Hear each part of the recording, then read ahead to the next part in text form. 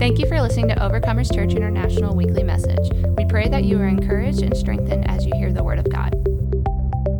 You know, I love whenever it says that Jesus, when he was baptized, and John the Baptist baptized him, and when he came up out of the water, it says that John saw the Spirit descending like a dove. He wasn't a dove, but descended like a dove, and came upon Jesus. But the most important thing there is it says that he remained on him.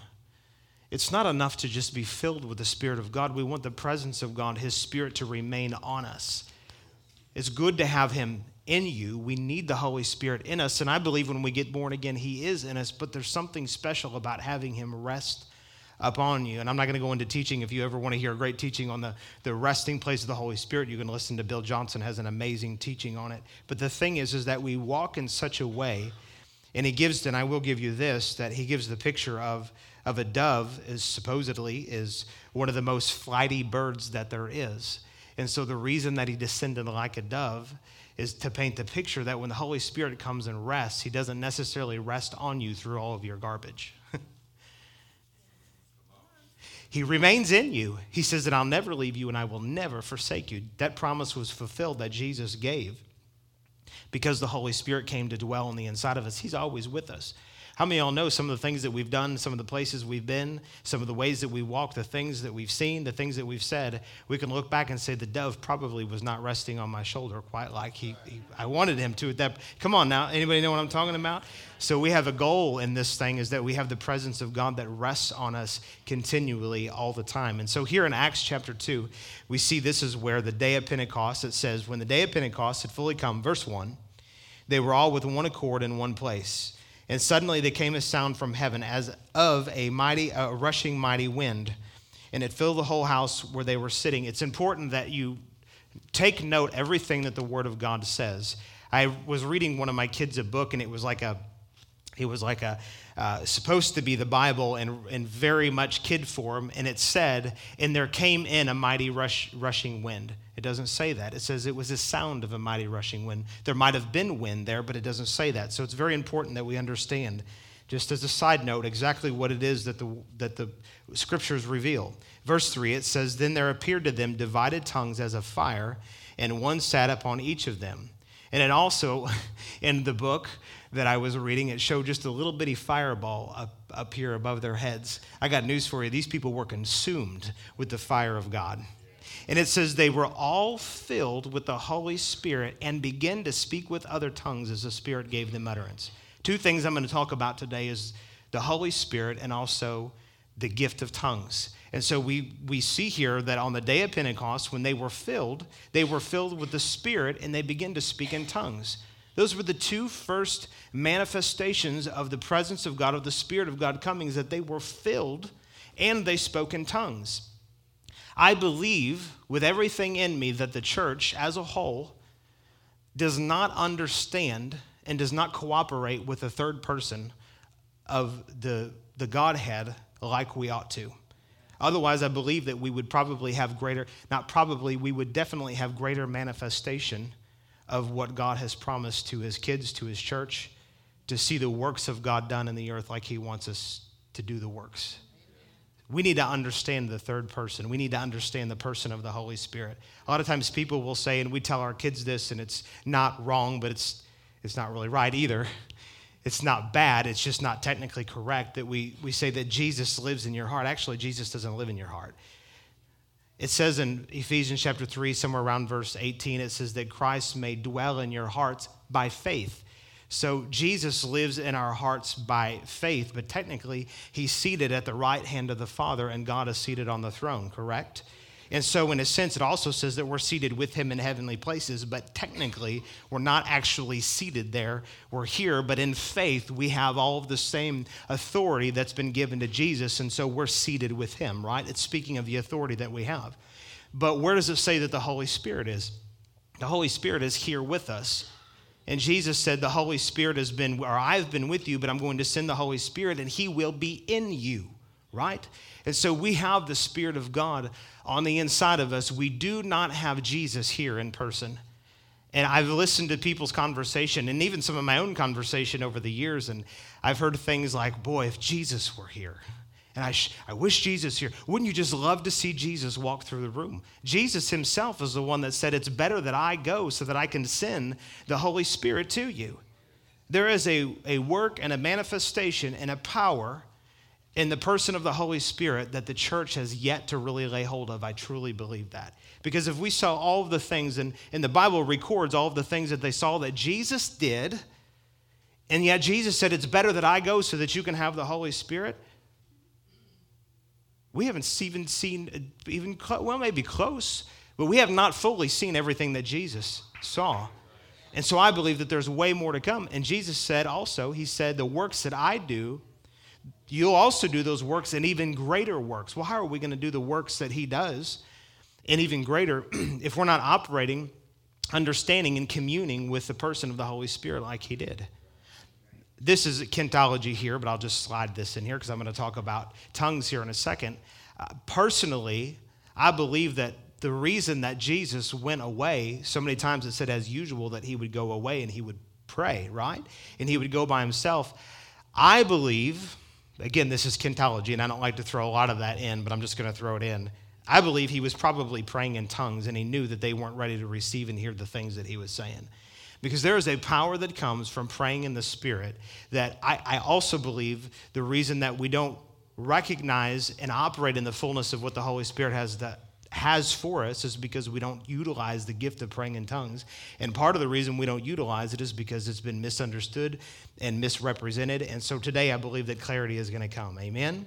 So I want to show you this verse before I go any further talking about tongues. I want to show you this verse in 2 Corinthians chapter 13. If we could pull that up here, 2 Corinthians chapter 13 and verse 14.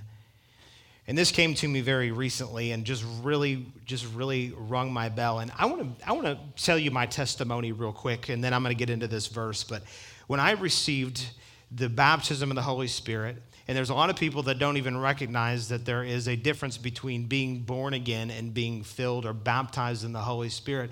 And I believe really you could receive both of them at the same time. That's no problem, amen? But there is a difference between being born again, giving your heart to the Lord, receiving salvation, and then actually being filled with the Holy Spirit. And the difference to me is, I heard one guy say this, and I liked it. The difference is having water in a bottle. That's like being born again, and then we get filled with the Holy Spirit. It's like taking that bottle, putting a cork in it, and throwing it into the ocean. And so there's a big difference between the Holy Spirit being in us and the Holy Spirit being on us. Amen. And so when I was about 18 years old, I was driving in my car. Many of you have heard this, but I just felt impressed to share this real quick. I was driving in my car, and it was really late one night, and I was headed home, and I began to pour my heart out to the Lord. And I don't remember my exact words, but I said, God, there's got to be more to this life than what I'm experiencing. I'm missing something. And I just began to pour my heart out to the Lord. And the next thing I know, the presence of God just filled my car. And I began to weep, and I'm not really much of a crier, but I began to weep. And as I was driving down the road, all of a sudden, it was just like the love. I began to weep, and the love of God just filled and consumed my vehicle. I mean, if I could have opened the door, I just imagine what it would have done to things or people on the outside. It was that powerful. But all of a sudden, I began to speak in another language. And I had been familiar with this because I grew up in a home, but I had never experienced this before. And I was already born again. I already had a relationship with the Lord. I already was speaking to him and hearing him speak to me. But this was something totally separate, a total separate experience. And I'm not going to take time to go back and teach on it, but you can look at Acts 2, at Acts 8, at Acts 10, at Acts 19. All of those, 3 of those, there's 4 instances listed in Acts where the Holy Spirit came on people, and 3 out of the 4 of those, the people were already believers in Jesus. And in fact, in Acts chapter 19, it says, in finding some disciples there, Paul asked them about the Holy Spirit. Disciples, how many of y'all know disciples are people that already believe in Jesus? Those are people that are following Jesus. And he said, finding some disciples there, he asked them about the Holy Spirit, and they said, we've not so much heard whether there be a Holy Spirit. And so then he went and he prayed for them, and laid hands on them, they received the baptism of the Holy Spirit, they were filled with the Spirit, and they began to speak in tongues. And so they had this separate experience it was separate from salvation. And this was the same thing that the Lord gave me that happened to me. And there's a lot of teaching that's been going around for a lot of years that God doesn't do that anymore, or it's been, it's passed away, so on and so forth. I got news for you. Testimonies, it's hard to argue with someone's testimony. And I had a testimony of God touching me in that way. And since then, I've seen, I don't want to say thousands, that would be an exaggeration, but I've seen hundreds of people be filled with the Holy Spirit with the evidence of speaking in tongues. And by the way, speaking in tongues is an evidence that you've been filled with the Spirit. But you know what the greatest evidence of someone that's been filled with the Spirit is? They're filled. And when you live filled, when you live full of the Holy Ghost, it shows on your face, on your countenance, on the way you treat people, you go about life, all of that stuff. So just being filled is evidence, but also God has the gifts of the Spirit that he wants us to understand and flow and function and operate in. But what I found when I got baptized in the Holy Ghost is I found a communion with the Holy Spirit that I had never had before. I found a relationship to the Father through the Holy Spirit that I didn't even know existed. And so if we could pull that verse back up here, I want to show you this in 2 Corinthians chapter 13 and verse 14, I think it is. Do we have that pulled up? I want everybody to see it. If you don't have a Bible, I want to make sure you see it. There we go, 2 Corinthians 13 and 14. It says, the grace of the Lord Jesus Christ. Notice that it says all three parts of the Godhead here. The grace of the Lord Jesus Christ and the love of God. And this is at the very end of the entire book. And so this is his blessing and this is his goodbye at the end.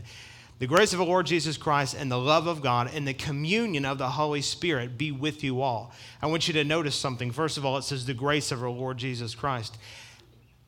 If it hadn't been for the grace of God, there wouldn't be any of us be sitting in here today. In multiple ways, we could say how true that is. But then it says in the love of God. And I just think about how powerful the love of God is, and the fact that he sent Jesus. Have you ever just sat and just meditated on who God really is? If you haven't, you need to, who God really is and what he did for humanity. He had every right to wipe every one of us out before Jesus came, right? Or at least before Abraham came and he made a covenant with Abraham that was going to be an everlasting covenant. But before that time, as far as I'm concerned, God could have wiped all humanity out. And even you go back before that, it says that Jesus was the Lamb of God that was slain before the foundations of the world. That means that before God created the world, he knew what man was going to do. And he created, through Jesus, he poured out his love and created a way for man to be made right with God, looking forward to all of those thousands of years before it would actually even happen. How great is the love that God has for his creation? It's incredible. Think about that for a while, and that'll get next to you. But this is the part that I really want to say. It says, and the communion of the Holy Spirit be with you all. Amen. And so this word communion here, it means primarily three different things. It means, and you can write this down, the word communion, it means primarily three different things. It means partnership. And so it's saying that we're in partnership with the Holy Spirit. If we're going out throughout our day, and by the way, the Holy Spirit isn't just given just so we can fulfill the Great Commission. It's given to help enhance our lives, but also to fulfill the Great Commission, amen? And so we're supposed to be in partnership with him in everything that we do. And then also, the next thing is that communion is fellowship. And then the last thing is that it's intimacy. So communion is partnership, fellowship, and intimacy. And so it's very interesting, and I love the verbiage that he puts here on Jesus, on God, and on the Holy Spirit, and that we're supposed to have communion with the Holy Spirit. Let me give you a couple examples of what this looks like from the Word. Acts chapter 8. Flip to Acts chapter 8 very quickly, and let me show you this. And in verse 26, but what was going on here is that there was a revival happening in Samaria that Philip had preached. Actually, that wasn't Samaria yet, but Philip had won some people to the Lord. Actually, that was Samaria. Anyways, and so a bunch of people had given their heart to the Lord, and they were going about and ministering the gospel. And then in verse 26, it says, now an angel of the Lord spoke to Philip, saying, arise and go toward the south along the road which goes down from Jerusalem to Gaza, this is the desert. So you see there that an angel spoke to him. And then jump down to verse 29. And it says, then the Spirit said to Philip, go near and overtake this chariot. So Philip obeyed what the voice of the angel, and he went to the place that he told him to go. And then when he got there, the Spirit started speaking to him. What Spirit? It was the Holy Spirit. Now, the reason I think that this is so important is for most of us, if we had an angel appear, anybody in here ever had an angel appear before you? Let me just see a show of hands. Probably some of you, a handful of you. For most people, either whether you have or you haven't seen an angel appear before you, if you had an angel appear before you, you would be so stuck on the fact that the angel appeared before you, you would go there and you probably, let's be honest now, you probably would be preaching about the angel that appeared before you. Come on now.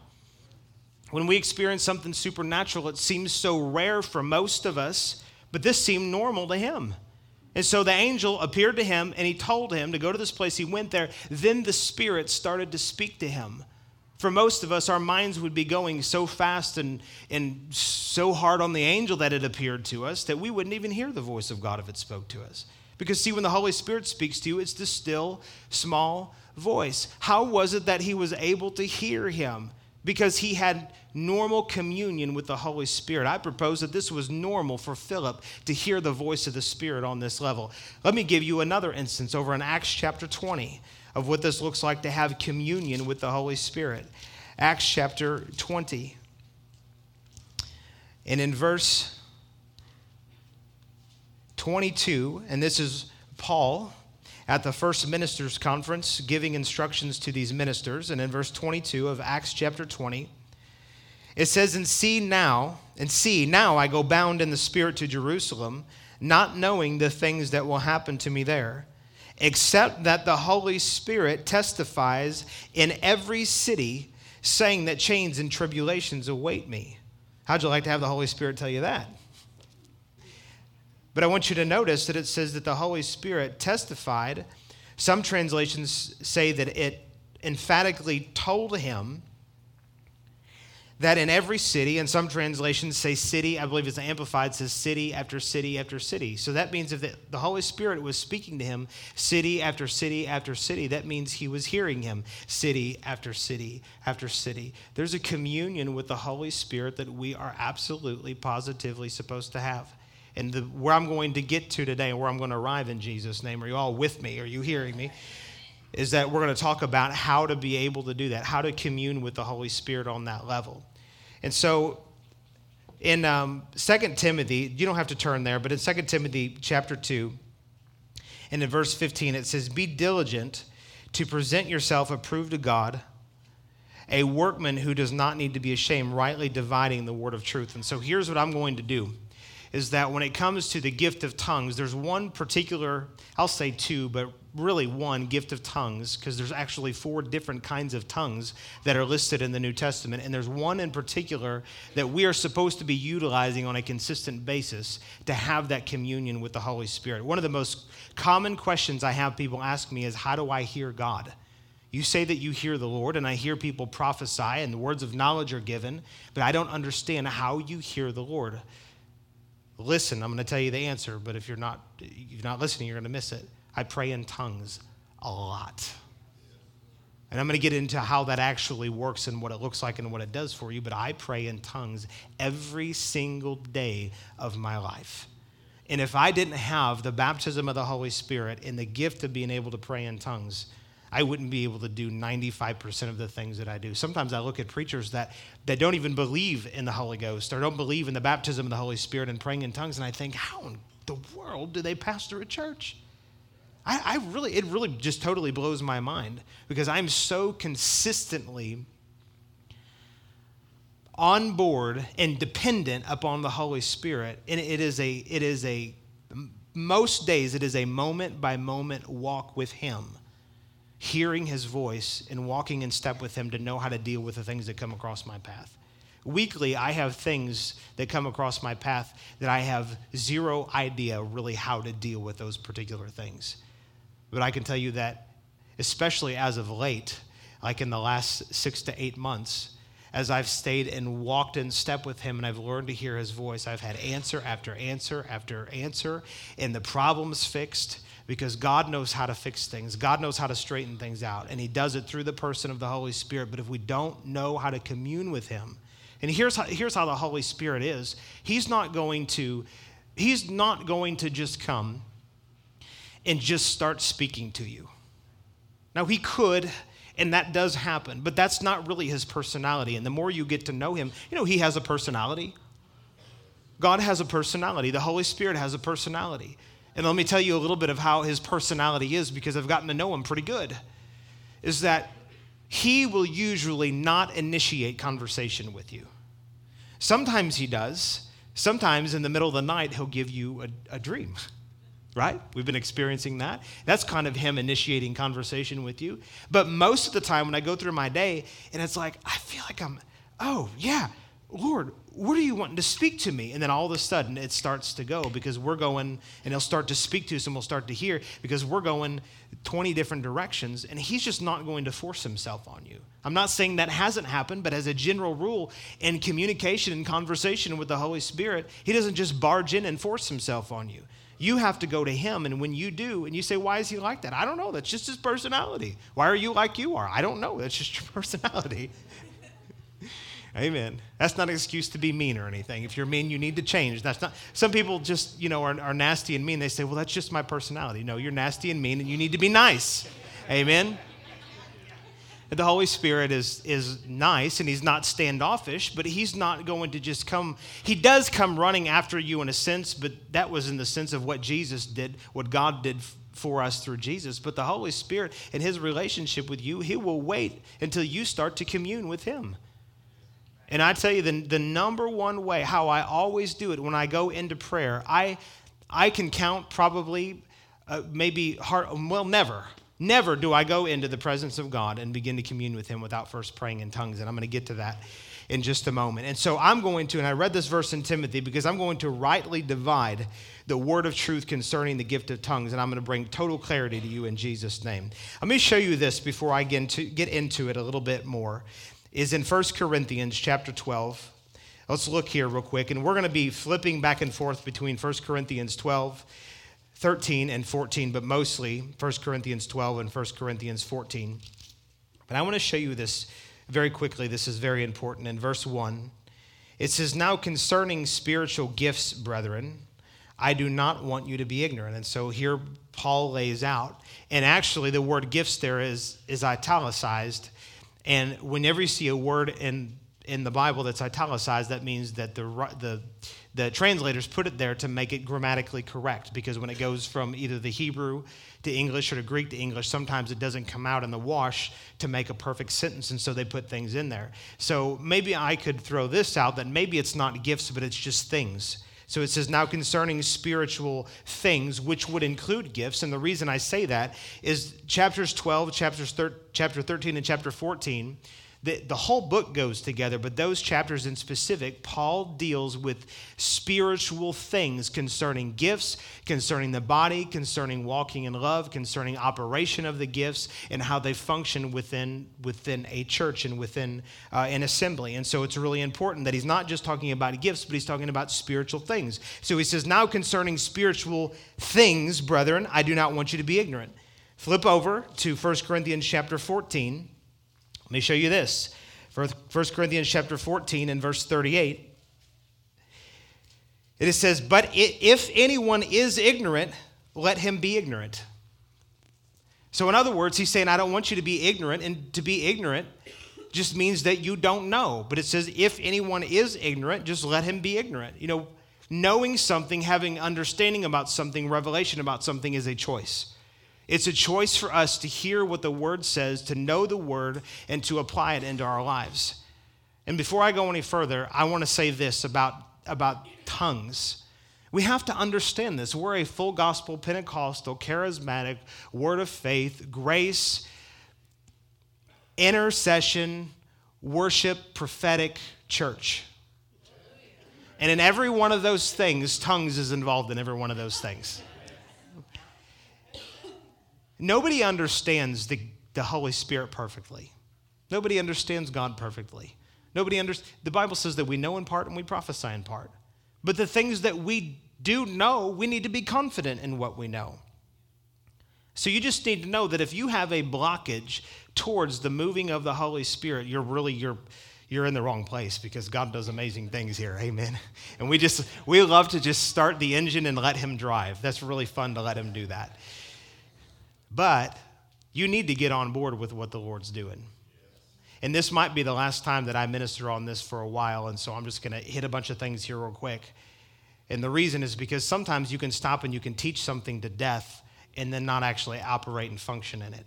But I also believe that we need to have understanding in areas so that people understand what it is that we're doing and that we are doing things scripturally accurate. Amen. But it's very important that you open yourself up to truth from the Word, even if it goes against what you've believed for a long time.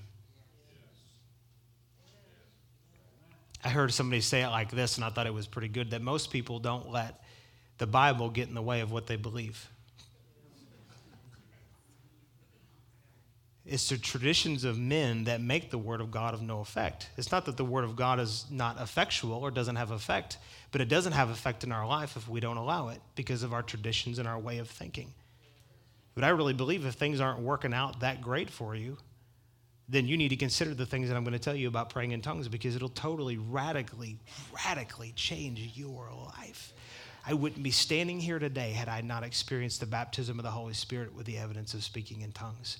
It has radically changed my life, my family's life. I remember when Liz got filled with the Holy Ghost, and we were at a meeting, and there was a couple of prophets there, and I know I've told this, but I love telling it, and she's not here today, and so I can just say it, and because normally she's like, oh, don't. Of course, now she's going to listen to the podcast, and she's going to hear it. So, but anyways, sorry, baby. And so there were prophets, and so need to back up that the day before we were in these series of meetings at this church, and the day before we were at this meeting, and there was wild stuff happening. I mean, wild stuff. I mean, I was raised in it, but it was wild for me. I mean, it was out there. And one of the meetings, she goes out of the meeting, and she goes and sits in the car. And so we were just dating at that time, and so myself and this friend of mine, we went out and we started talking to her, and she goes, this stuff is just, it's freaking me out. It's just freaking me out. And so I remember some of my Baptist friends when I was younger, God bless the Baptists, I do love them. Some of my Baptist friends when I was younger would say that God's not the author of confusion. And I realized that generally speaking was a cop-out for them to just stay confused. Well, I'm confused, so it can't be God. No, stop being confused, learn, and you won't be confused anymore. Amen. So anyways, she had a mixture of Catholic and Baptist in her background, and here she was at this wild Pentecostal, charismatic, prophetic thing that we were at. And so we're there and we're trying to encourage her, and there was nothing to it. She stayed in the car the rest of the service. I think we went back in, and then we went to, that was the morning service, I'm remembering now. And so then we went to lunch or whatever in the afternoon. Got her to come back that night. And when she came back that night, she went up for prayer for something. And, I'm sitting like here and she's up over there. And all of a sudden she goes, it wasn't really loud because she's so little, but she went back and I loved it. I look over there and I was like, wow, man, she's going to be different, I believe. And I look over and she's laying there and she goes,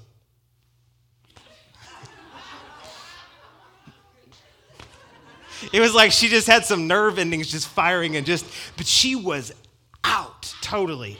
And when she woke up, got up, came to herself, she came out speaking in tongues. I could not have convinced her to do that because she was kind of at arm's length like this, but she opened herself up enough to allow God to touch her and minister to her.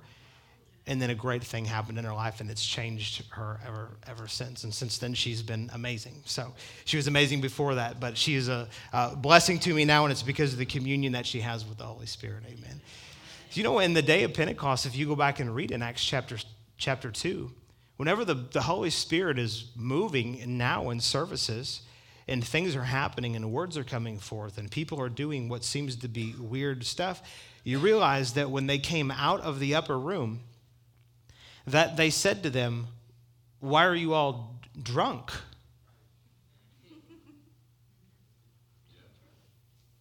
You ever seen drunk people? You ever been to like a fair or something like that? Yeah?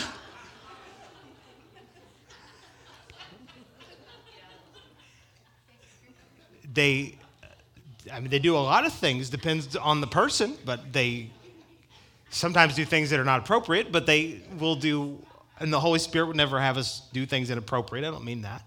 But they might yell. They might laugh, right? It might even stumble and fall on the ground. Depends on how drunk they are. They might laugh hysterically. You know, the best part about drunk people is that usually they're just not themselves. Sometimes the most fun people to be around, you get someone that's just so stuffy and they put some alcohol in them and it's like they just come alive. Now, I am not condoning alcohol at all. So don't anyone can walk out here and say, "Oh, Pastor Ken was all." But the effect that it has on people, sometimes it's like, man, I wish you were like that more. You know what? People could be a lot more like that if they'd get filled with the Holy Ghost. And so when these people on the day of Pentecost, when they were filled with the Holy Ghost, they walked out of there and they thought they were drunk. I mean, you go and read it. That's literally what the other people who did not experience it, they thought that they were intoxicated with strong drink. I'm moving over to this side for some reason. You all need to hear this over here. So that means that they were doing things like drunk people do, right? Otherwise, they wouldn't have said, "These people are drunk," right? I would imagine that they were laughing, that they were stumbling, that they were hanging on each other and whatever else that they were doing, being wobbly. I don't know. But then Peter says, look, they're not drunk as you suppose. They're filled with the Holy Ghost. Amen. They had an encounter with God. And when you encounter the Lord on a high enough level, it will do something to you physically. And I've been around, and this happens. You get in services and where people do things. And I've learned to discern, but I've learned also not to be judgmental. And sometimes I think, well, that was probably just their flesh. But you know, I've had times when I thought it was someone's flesh and they walk out of the service and they go, "Man, Pastor Ken, my back was killing me and now it's great. I'm totally healed." And I think, well, shows what I know. So when the Holy Ghost is moving like that and the anointing is flowing like that, you just don't know all of what it is that the Lord's doing. You don't know all the conversations that are taking place between that person and the Lord.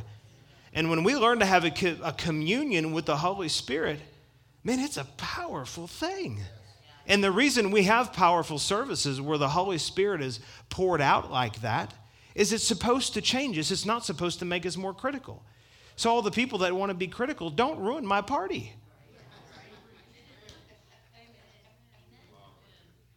Keep your opinions to yourself. I love to laugh. Drunk people laugh a lot.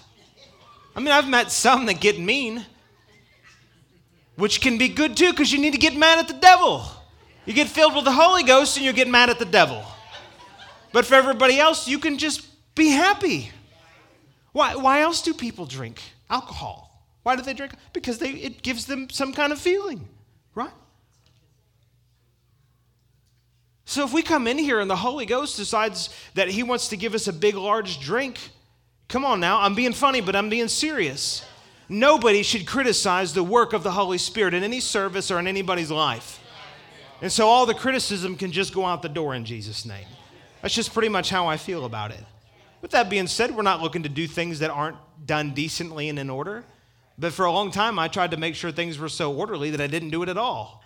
Now I would rather do it, and then if we have to fix something, we'll go back and fix something because it's just awesome when we experience the Lord. Amen. Hallelujah. Let me talk to you about the 4 different kinds of tongues.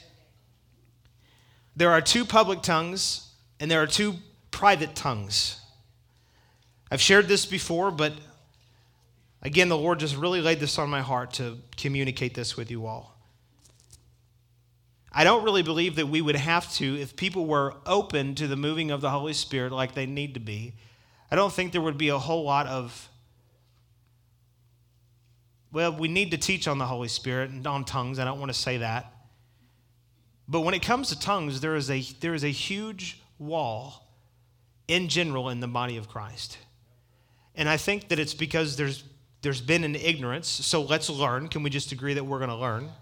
And there's also been abuses with it. Can we agree that we're not going to abuse the gifts that God's given us, but we're going to use them and be decently in order about it? Amen. But when the Holy Spirit is pouring out something, and it causes people to do things, and it doesn't mean they don't have control of their own body. I'm not saying that. But it is decently in order for people to laugh when the time is appropriate in a service, or for people to shout when the time is appropriate in a service. Amen. And when you're by yourself, you can pretty much do whatever you want that the Holy Ghost is telling you to do. It's no problem. But there are 4 different kinds of tongues. There are 2 public and there are 2 private. And so the question begs, do all speak with tongues? 1 Corinthians chapter 12, hopefully you're at least close to there. This is a question that was asked. Do all speak with tongues? And I'm going to answer this. And I'll answer it now, and then I'll give you more clarification. And the answer to that question, based on where it's at in the scriptures, is no, not all speak with tongues. But just hang on, and I'm going to give you more. Let's start in verse 28. 1 Corinthians chapter 12 and verse 28. It says, God has appointed these in the church. First, apostles. Second, prophets. Third, teachers. After that, miracles. Then gifts of healings, helps, administrations, varieties of tongues. Now, this confused me for a long time. I want to stop and pause and give you a nugget about this that I believe that the Lord showed me. Because over in Ephesians chapter 4, he lists the 5-fold ministry, and it says apostles, prophets, evangelists, pastors, and teachers. But here he lists 3 of those and then lists other gifts, apostles, prophets, and then teachers. And then he cuts out the evangelist and the pastor. Let me throw something out to you to chew on. It says after that, miracles and gifts of healing. Who do we see operate in miracles and healings primarily? What office? Evangelist, right? Helps, administrations, and varieties of tongues. A pastor in a local church would oversee helps, administrations, and varieties of tongues. So for whatever reason, the Lord decided to switch from talking about the office to talking about functions that operate underneath of that office. You say, why does the Lord do that? I don't know. He can do that because he's the Lord. But I believe that that's what it's talking about here. In verse 29, it says, are all apostles? Let me ask you, are all apostles? No. Are all prophets? No. Are all teachers? No. Are all workers of miracles? Do all have gifts of healings? Do all speak with tongues? Do all interpret? And the answer to every one of those in a corporate setting is no. That's what this is talking about. This is talking about a corporate setting. This is not talking about a private prayer time. So whenever I've had communication with people over the years about the gift of praying in tongues and trying to encourage them to receive all that God has, they'll say, well, it says right here that not everybody prays in tongues. It's asking a question, but it's implying that not everybody prays in tongues. And that's true. In a corporate setting, whatever that looks like, not everyone is going to function and operate in tongues and or interpretation of tongues. That is a gift that God is giving to some people. And sometimes he will put that gift, I believe, on them for maybe a service or a time, and then they operate in other things later. I don't know how all of that works, but not everybody operates and functions with all of that. And you couple that with what it says over in 1 Corinthians chapter 14 and verse 2, actually in verse 5, Paul says that I wish you all spoke with tongues. Now, why would he say, I wish you all spoke with tongues, if he just got done telling us that not all people speak with tongues? It's because he's talking about 2 different types of tongues, one that operates publicly and one that operates privately. I'm going to talk about the public tongue for a moment, and there's 2 different kinds of public tongues. There's a tongue for a sign, and then there's a tongue for an interpretation. In 1 Corinthians chapter 14 and verse 22, look at this. It says, therefore, tongues are for a sign. not to those who believe, but to the unbelievers. But prophesying is not for unbelievers, but for those who believe. Therefore, if the whole church comes together in one place and all speak with tongues, and there come in those who are uninformed or unbelievers, will they not say that you are out of your mind? What's interesting here is that he says, just gets done saying that tongues are for a sign to the unbeliever, and then he says if people are praying in tongues, those who are unbelievers will come in and say that they're out of their mind. Sounds like he totally, completely contradicts himself. But he's talking about two different kind of public tongues here. One is a tongue for a sign, and the other is for interpretation.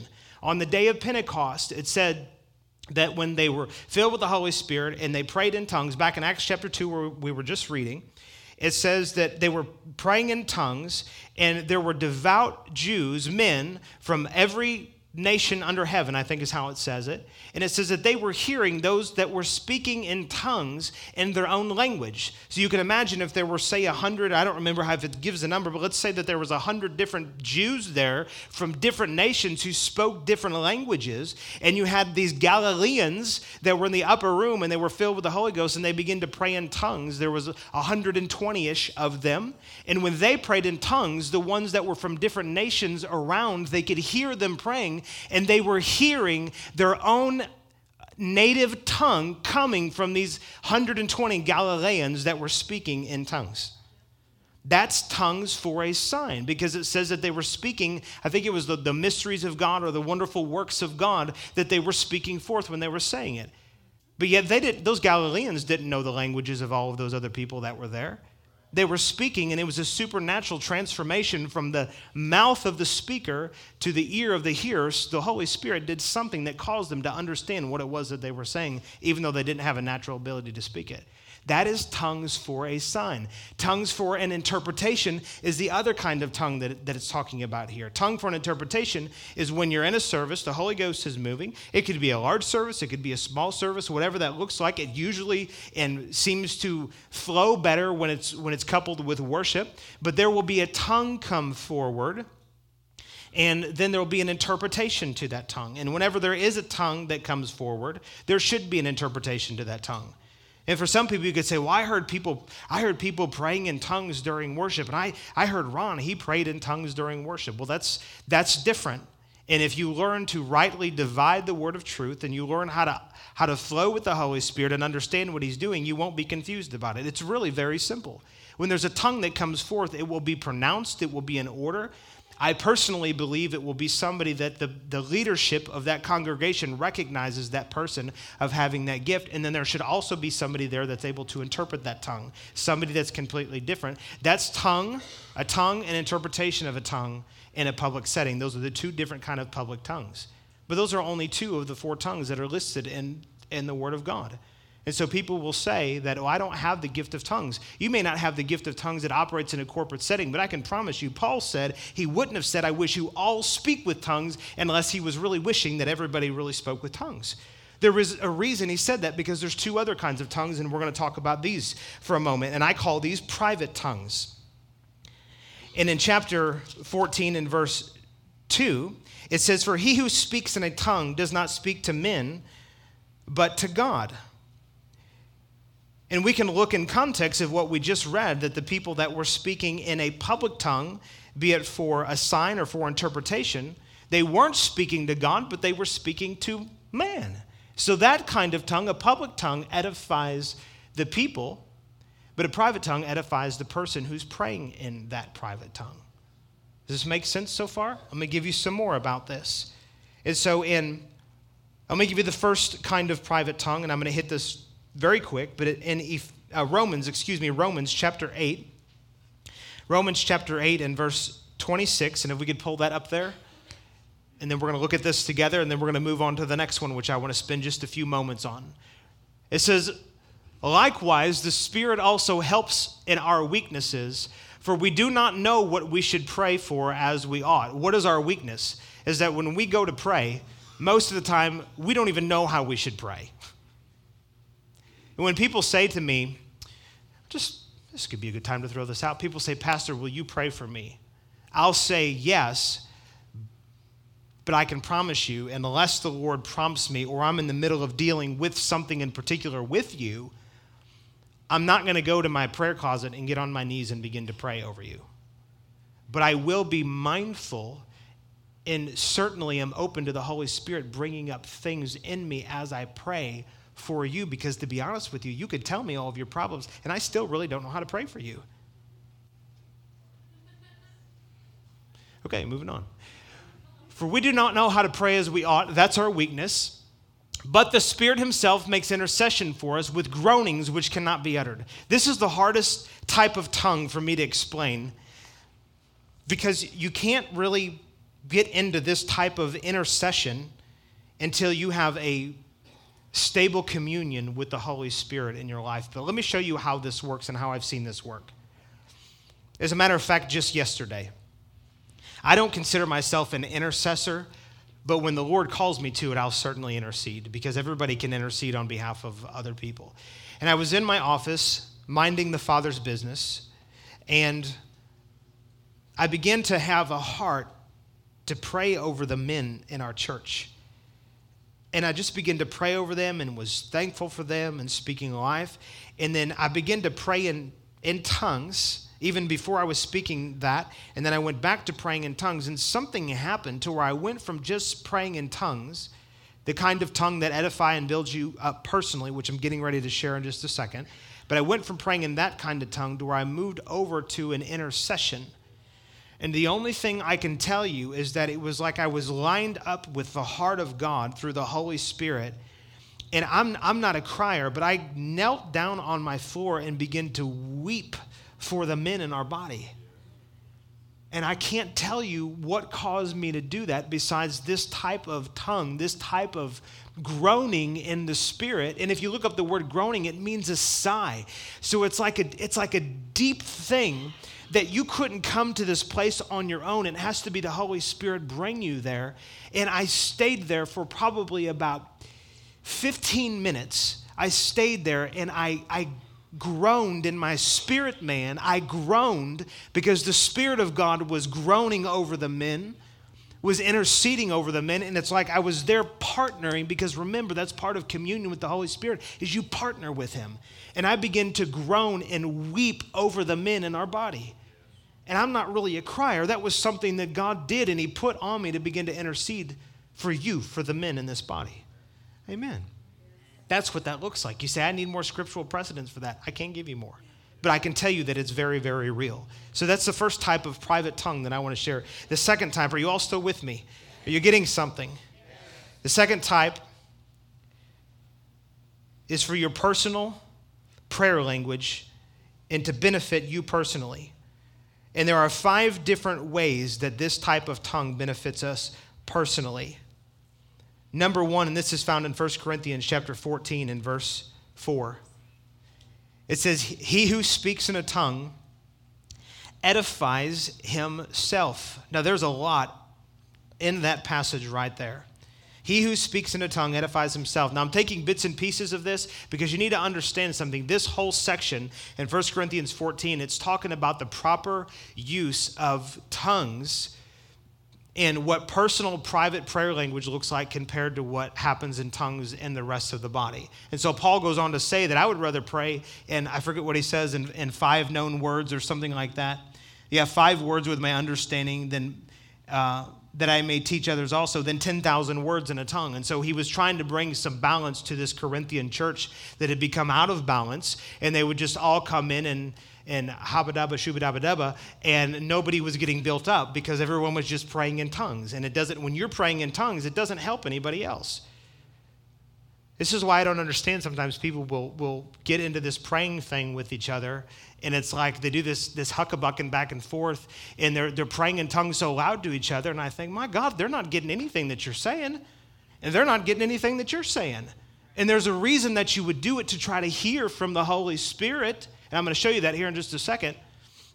But when you're praying in tongues, it doesn't help anybody else, but it does help you. Amen.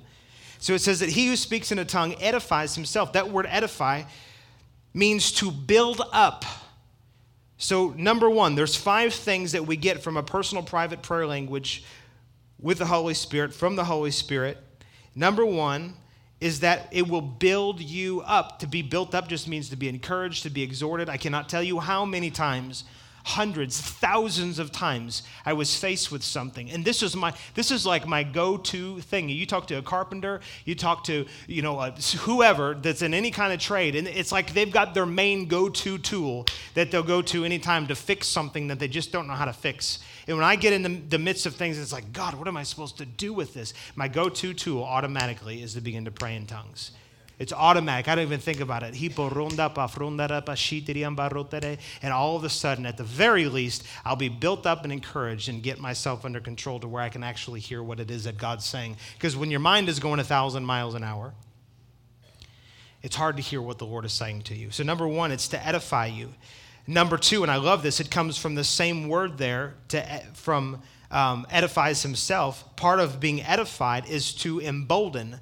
And when you are emboldened, it means that you've been made confident. And so I've had many times, and I've shared this with you all before, that I've struggled, and especially in times past, with the fear of being in front of people. That was one of my, public speaking is one of my, it's most people's greatest fear, to be honest with you, but for me it was gripping. I've had more times than I'm willing to tell you where I've been in my office before the service, and I'm in there praying in tongues, and the reason I'm doing it is because I need a boldness. I know what God wants me to say. I know what he's revealed to me. I've got a picture of maybe what the service is supposed to look like, but it's like I'm lacking boldness. I'll go to praying in tongues, and all of a sudden, a boldness will come up on me to do what it is that God's asked me to do. Praise God. Look here in verse 13, and I'm skipping over a lot, but I'm trying to do this for time's sake. You all have a few more minutes in you? Good. Awesome. Verse 13, it says, "Therefore, let him who speaks in a tongue pray that he may interpret." Now, it talks about in chapter 12 about tongues publicly and interpretation of tongues publicly, but this is talking about private. And so the third reason why we have this private prayer language is for revelation. It says, "Therefore, let him who speaks in a tongue pray that he may interpret that tongue." I didn't understand this for a lot of years in praying in tongues, but what I do, this is part of how I actually receive revelation from the Lord. If there's a particular situation, I'm like, God, I need to know what's going on here. I'll go to my private prayer language time with the Lord. I'll begin to pray in tongues, and before I know it, all of a sudden, revelation comes to me. Also, when I'm reading the scriptures, anybody in here ever read scriptures? They're like, I don't know what that's saying. Come on now. So what I'll do is I'll go and read it, and I'll say, thank you, Jesus, that I have revelation. On the inside of me, the Spirit of God lives in me. And my spirit, because it's connected with yours, it knows all things. I just need my mind to catch up with where my spirit's at. And I'll go to praying in tongues, and all of a sudden, it's like, whoa, I never saw that before. And so when you do that, when you pray in tongues, especially when you're doing it in faith for something in particular, you'll get revelation on what it is that you're asking for. You'll get understanding. You'll get the interpretation to what you're actually praying. Because when you pray in tongues, you don't know what you're saying.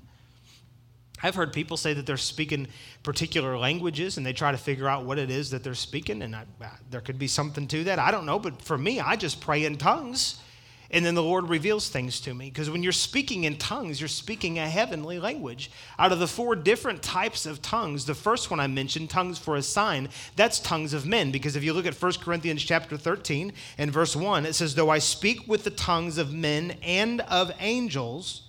So he talks about 2 different, and actually it says tongues. I believe that there's more than one kind of tongue in the spirit, and there's definitely more than one kind of tongue in the natural. So there's tongues of men and tongues of angels. Well, the first tongue I mentioned, tongues for a sign, that's the tongues of men, but all the rest of them are tongues of a heavenly language, tongues of angels as he refers to it here. Amen. So the third thing is revelation. The fourth thing, are you with me still? Verse number 14 in 1 Corinthians 14, it says, "For I pray in a tongue, my spirit prays, but my understanding is unfruitful." So the fourth thing, and the benefit to this private prayer language, is that you bypass your mind. One of the greatest things that you could ever do in the midst of a crisis is to bypass your mind. Our thinking can be so rotten when we're in the midst of something that is rotten or feels rotten or is a difficult situation. So we need to be able to bypass our own thinking and hear directly and have a download from the Lord directly. So it says here,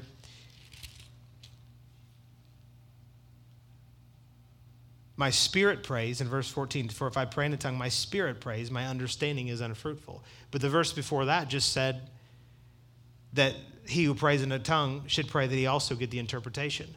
So the goal isn't just to pray in tongues and not have an understanding of what you're talking about.